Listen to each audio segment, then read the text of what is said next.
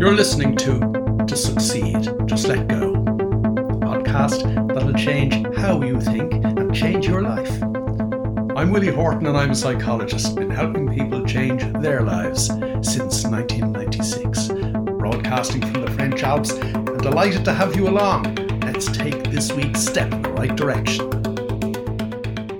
We've just passed the 18th anniversary of our move from Dublin in Ireland to France. I'm just coming up to the 25th anniversary of the day on which I started doing what I'm doing now, working for myself. These look, feel and sound like milestones in our lives, but these things only come to pass as a result of a progression of things that lead us to make the kind of decisions that move our lives forward. I had a conversation over lunch with a very good friend of mine who I have known for many, many years in Dublin. Last summer, 12 months, when we could all still fly around the world whenever we felt like it. And we were sitting talking about how well his business was doing. He had set up his new business at 58 years of age, about 2 years previously, and the business was flying. And like many people who say to themselves, I'm doing really well now, what if I had started this sooner, or what if I had got that opportunity? He was lamenting the fact that he hadn't set up his business sooner. He was lamenting the perceived fact that he had procrastinated. He told me he'd procrastinated for nearly 10 years because he originally wanted to set up his little business in the area of wealth management in 2007. As I said to him, life is like comedy. It's all about timing. Had you set up that business in 2007, you would have been bankrupt in 2008. You would have been distraught by 2009, and God knows where you'd been now. It's all about timing. Because had he set up his wealth management business in 2007, we had the financial crash in 2008, and we all know what happened as a result of that disaster. A disaster from which some people are still recovering, or some people may never recover at all. It's all about making the right decisions in the right way at the right time. In exactly the same way, I've been talking to a client of mine who has a particularly big goal that she wants to achieve. Now, you and I know from some of the previous episodes in this podcast series that there is a scientifically validated way in which we can set our mind to achieve the objectives we'd love to achieve. It's not just scientifically validated in terms of how to go about it. It is scientifically validated in terms of going about it in a particular way and what that does to the brain, and in particular the subcortical brain, the subconscious mind, the doing part of our brain, as distinct from the thinking part of the brain. And it's not just validated scientifically, it's been validated again and again and again. Certainly over the 25 years, or almost 25 years that I've been working for myself, the more and more people that I hear talking about them having achieved the perfect moments to which they had set their mind. But this particular friend of mine, a couple of weeks ago, said to me, why has my perfect moment not happened yet? And I have said to her on more than one occasion, because she's asked me that question on more than one occasion over the last 8 or 9 months, it wouldn't be a perfect moment if it didn't happen at the perfect time. It isn't that it's not going to happen. It isn't that you're sitting around procrastinating, which is a word that I've used a minute ago. It isn't any of that. It'll happen when it's meant to happen. Now, by that phrase, I do not mean the way in which normal people use that phrase. Oh, that was meant to happen to you, as if you were being slapped down. I mean something completely different. I mean that what you really, really want to achieve in your life, as long as you can believe it, as long as you can subconsciously expect it to happen, it will happen in the best possible way at the most appropriate time. And the truth of the matter is that it will happen as a result of a string of little events that bring you to arrive at the point where that perfect moment is experienced, because it has happened. Steve Jobs mentions in an interview with Walter Isaacson, in Walter Isaacson's very large book on Steve Jobs, not long before he died, Steve Jobs talked about looking back over his life and joining what often seemed at the time unintelligible dots. In other words, little dots, little things that he had done in his life, or things that had happened to him in his life, that at the time didn't seem to form any pattern, didn't seem to make an awful lot of sense. But then, with the benefit of hindsight, he realized that all these apparently unconnected things were all leading him inexorably towards the point in his life at which, for example, he had founded Apple and all the success that went with that. The point I often make to my clients, and indeed any of the online groups that I work with, is that we are where we are in our lives as a result of all the little things we did or failed to do in all the nows up to this particular now. And in many of those nows up to now, there have been events, what normal people call coincidences, what really normal people call dumb chance. There have been events in our lives that had we not turned in a particular direction, we wouldn't be where we were now, even though at the time the event seemed particularly unimportant or innocuous. These are the little coincidences that make up the journey of life that lead me, for example, or led me to move to France in December 2002, to set up my own business on the 1st of February 1996.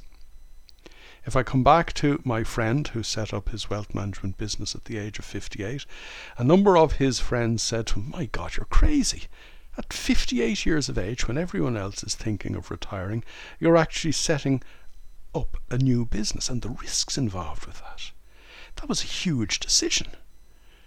And as he said to me, and you see, he wouldn't say it to a lot of his friends because a lot of his friends wouldn't understand, but he said it to me. It wasn't a huge decision at all. He said, "I knew somewhere deep down in my heart and soul that I would end up setting up my own business and that it would be a huge success. I expected it to happen." Now, the fact that he'd actually written it down in the way in which science validates that we can set our minds meant that all the little things that happened to him would inexorably lead to him making what ordinary people thought was a brave and courageous decision. But bravery and courage are only words that are used by normal people to describe what people who are using their minds in an abnormal fashion kind of know as the inevitable. As I said, we've just gone past the 18th anniversary of us moving lock, stock and barrel to France. Our youngest child was 8 years of age at the time. Our oldest child was 13. And an awful lot of people said, "My God, you uprooted that whole family and moved it to France. What a huge decision. What bravery and courage." But we moved to France on what might be considered by many people a whim if they knew the full story. An awful lot of people have said to me over the years, "Why did you move to France?" And the answer I have often given people is, because the dog died.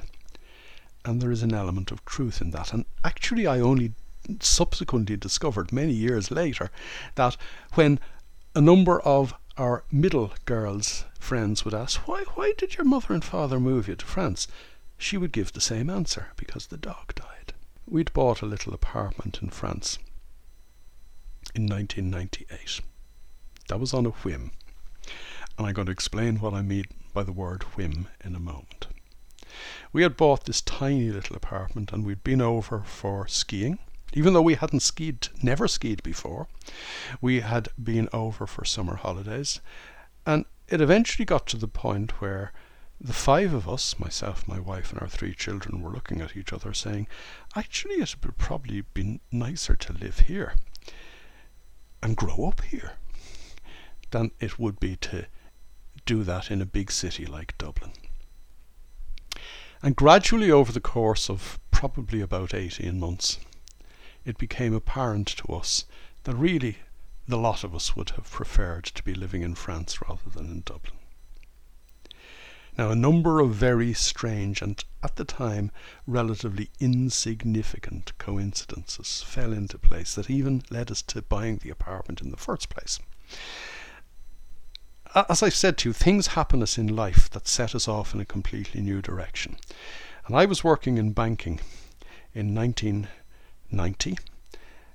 I got a job as the general manager of corporate strategy in a little Irish bank called the Agricultural Credit Corporation at the time. It could only lend to farmers, and as a result of it only being allowed to lend to farmers, it went bankrupt in 1988. Any bank that has all its eggs, any business that has all its eggs in one basket is bound to fail. So I was brought in from the outside to turn the bank around. It had just been allowed to lend to anybody and everybody. It wasn't restricted to the agricultural sector anymore. And my job was to make the bank profitable so that the owner, which happened to be the Irish government, could sell it. I arrived in from the outside. I would bring the leadership team off to nice hotels where we'd spend 2 or 3 days strategizing, and we'd come up with all kinds of new action plans that would enable us achieve those objectives that I've just mentioned. And after 2 or 3 days, after 2 or 3 exciting days, we'd all go back to the office, and they'd all go back to doing the same old things that had got them into difficulties in the first place. And I thought they were crazy. I couldn't figure out why they'd keep doing the old stuff that had got them into trouble and expect that something different had happened. So I went looking for a little help, or a lot of help, because I thought these apparent responsible adults were bonkers. And eventually I stumbled, by coincidence, across a semi-retired psychologist who was at the time based in the Swiss Alps. And I spent some time with this guy, a guy called Jerry Kuschel. And when I came back from him, my wife said to me that a different man walked in the door than the man who had left a couple of weeks previously. It was one of those turning points that we all have in our lives. It was a particularly dramatic one for me because I was brought up in Holy Catholic Ireland in the 1960s. I was told you need to study hard, work hard to be a success, get a job, get yourself a good steady job for life, a pension, retire and die. I'm being ever so slightly facetious, but that was the general underlying undercurrent of everything we were taught in Ireland in the 1960s. And it never occurred to me, or it never occurred to any of the people with whom I grew up, that you could suddenly learn something completely new in your life that would actually change your life. And this so substantially changed my life in 1992. In the week of the 15th of March 1992. This so substantially changed my life that I ended up leaving the bank in 1996, the 1st of February 1996, as I mentioned earlier, and starting to do what I'm doing now for myself. And people said to me at the time, my God, that's a brave and courageous decision. But it wasn't. It was inevitable, because I knew I expected it to happen. I knew somewhere deep down that regardless of the fact that I was walking away from a big, well-paid job into the unknown, it was something I just had to do. There was no decision involved at all. There was an inevitability about it.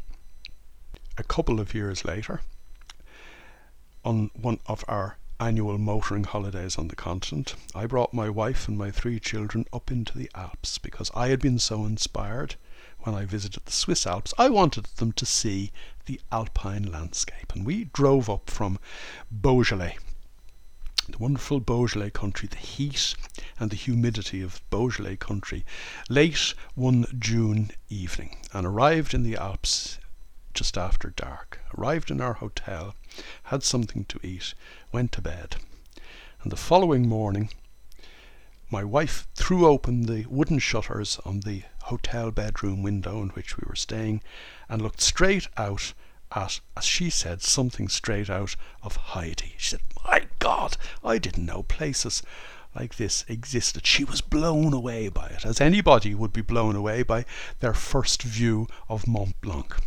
Didn't actually know it was Mont Blanc we were looking at the time, but that's neither here nor there. We were only in the Alps for a couple of days. And as I say, the reason we were there was because being in the Alps, meeting Gerry Kushel, changed my life. And we were only in the Alps for a couple of days. I think opening those shutters changed my wife's life. We were sheltering from a thunderstorm in Chamonix on the day before we were due to leave the Alps. We were sheltering under the awning of a shop that had apartments for sale. And my wife turned to me and she said, "Go inside and ask to make an appointment." And I said to her, "But we're leaving tomorrow." And she said, "Well, then make an appointment for this afternoon." So we drove in a thunderstorm, the same thunderstorm, up into the mountains and saw this little apartment and looked at each other when we got back into the car. And Lisa said to me, she said, "I want you to ring the estate agent and tell her we are going to buy that apartment." I said, "Well, we don't have the money." I was only working for myself for 2 years at the time. I said, "We don't have the money." And she said to me, "You are actually working with your clients, telling them that if you expect something to happen, even things like the money will look after itself. Ring the girl, ring her and tell her we'll buy the apartment."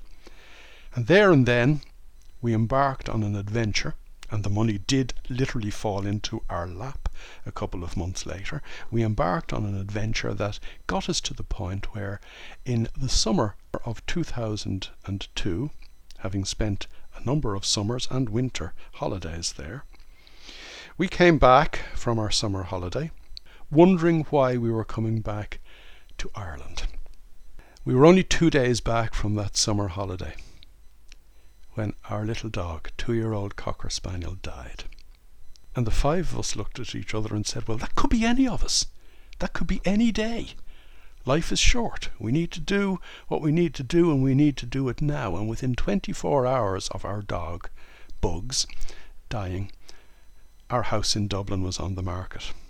And we left Ireland to move to France at the beginning of December 2002. And that's why, almost flippantly, I would often say to people, we moved to France because the dog died. That answer I would give to people would be in response to them saying to me, "My God, that was a brave and courageous decision that you took. That was a huge decision to make." But it wasn't. No decision ultimately was really made at all. It became gradually inevitable. It became gradually inevitable as a result of a ridiculous string of apparently minor coincidences that brought us, first of all, to seeing that apartment, to buying that apartment, to the money to buy the apartment falling into our lap, something I'll come back to in another episode, to us moving to France, and to us on the 4th day that we were in France, chatting to somebody in a bar who knew of a parcel of land which we bought 5 days later, on which we built our first alpine chalet. A whole load of ridiculous, or apparently ridiculous, little things that led us in the direction in which we dearly, almost subconsciously, without understanding it, wanted our life to go. Now, I've said something very important there. Inherently, you know the direction in which you want your life to go. Inherently, your thinking mind says it can't go there because, like me, for example, I was brought up in Holy Catholic Ireland, you don't deserve it. Or if you do deserve it and get it, you'll feel guilty and you'll ruin the experience. Or it's unrealistic. We've talked about that before. We've talked about how being realistic is something that is used as an excuse by normal people not to take the plunge, not to do the things that they know they need to do to get to where they really want to go in their lives. The little coincidences that happen in our lives are like the breadcrumbs that lead us forward on the path which we need to take, regardless of how unrealistic or sometimes futile or puerile the direction might be, or how sometimes insignificant the little breadcrumbs or coincidences seem to be. As I said earlier on in this podcast today, We are where we are in our lives as a result of everything we've done or failed to do in every now up to now. And very often we fail to notice coincidences, or we fail to understand what the coincidences actually mean. And we fail because our thinking minds, normally on automatic pilot, and we've talked about that before, override what we kind of know and feel is the right thing to do. The most successful business people always talk about how their most successful business decisions were made on gut instinct and how their worst decisions were made by analysing the possibilities to death. As I said a minute ago, you and I have built into us this instinct to better ourselves. God help us, even the seed of a weed falling on a concrete path and falling into a crack will spring up a little plant into the air because it's in nature to better itself. It's in our nature to constantly better ourselves, but our thinking minds hold us back. Our thinking minds blind us to the significance of apparently insignificant coincidences that will inevitably lead us towards the life that we would really, really, really, really love to have. Now, I've said really that number of times because it is way beyond our normal way of thinking about the kind of life we'd like to have or the kind of life we think we'd want. What is the significance of this? The significance of this is that moment to moment we are creating and recreating our lives. If we look at the way the universe works from the perspective of quantum physics, every 20,000 seconds the superstrings of energy in my body and your body are vibrating in and out of actual existence. The superstrings of energy of everything in this universe are vibrating in and out of existence 20,000 times every second. We're constantly remaking ourselves. We are, when we meditate, and we've talked about that before, constantly remaking our brain, reshaping its ability to bring us to where we want to go, rewiring its functionality to enable us do what we need to do to get to where we want to go effortlessly, reshaping the functionality of our brain so we spot the coincidences and we understand what is a coincidence that is significant and one that just happens to be an ordinary everyday happenstance. We all know deep down that not only do we have this ability to notice and move with these coincidences, we actually, in some bizarre way, and it's only bizarre to the normal mind, by the way, we have this ability to work with these coincidences. Because as we remake ourselves moment to moment, in conjunction with universal energy, we're actually working with universal energy. Let me ask you a question, because this is a coincidence that many people have experienced. Has somebody who you haven't seen or heard from for years popped into your head one day, and within a day or two, or sometimes an hour or two, you bump into them, or they ring you out of the blue? What's going on there? Now, we don't have time in today's episode, and we may not have time in a whole bunch of episodes, to begin to delve into the depths of how universal energy actually works.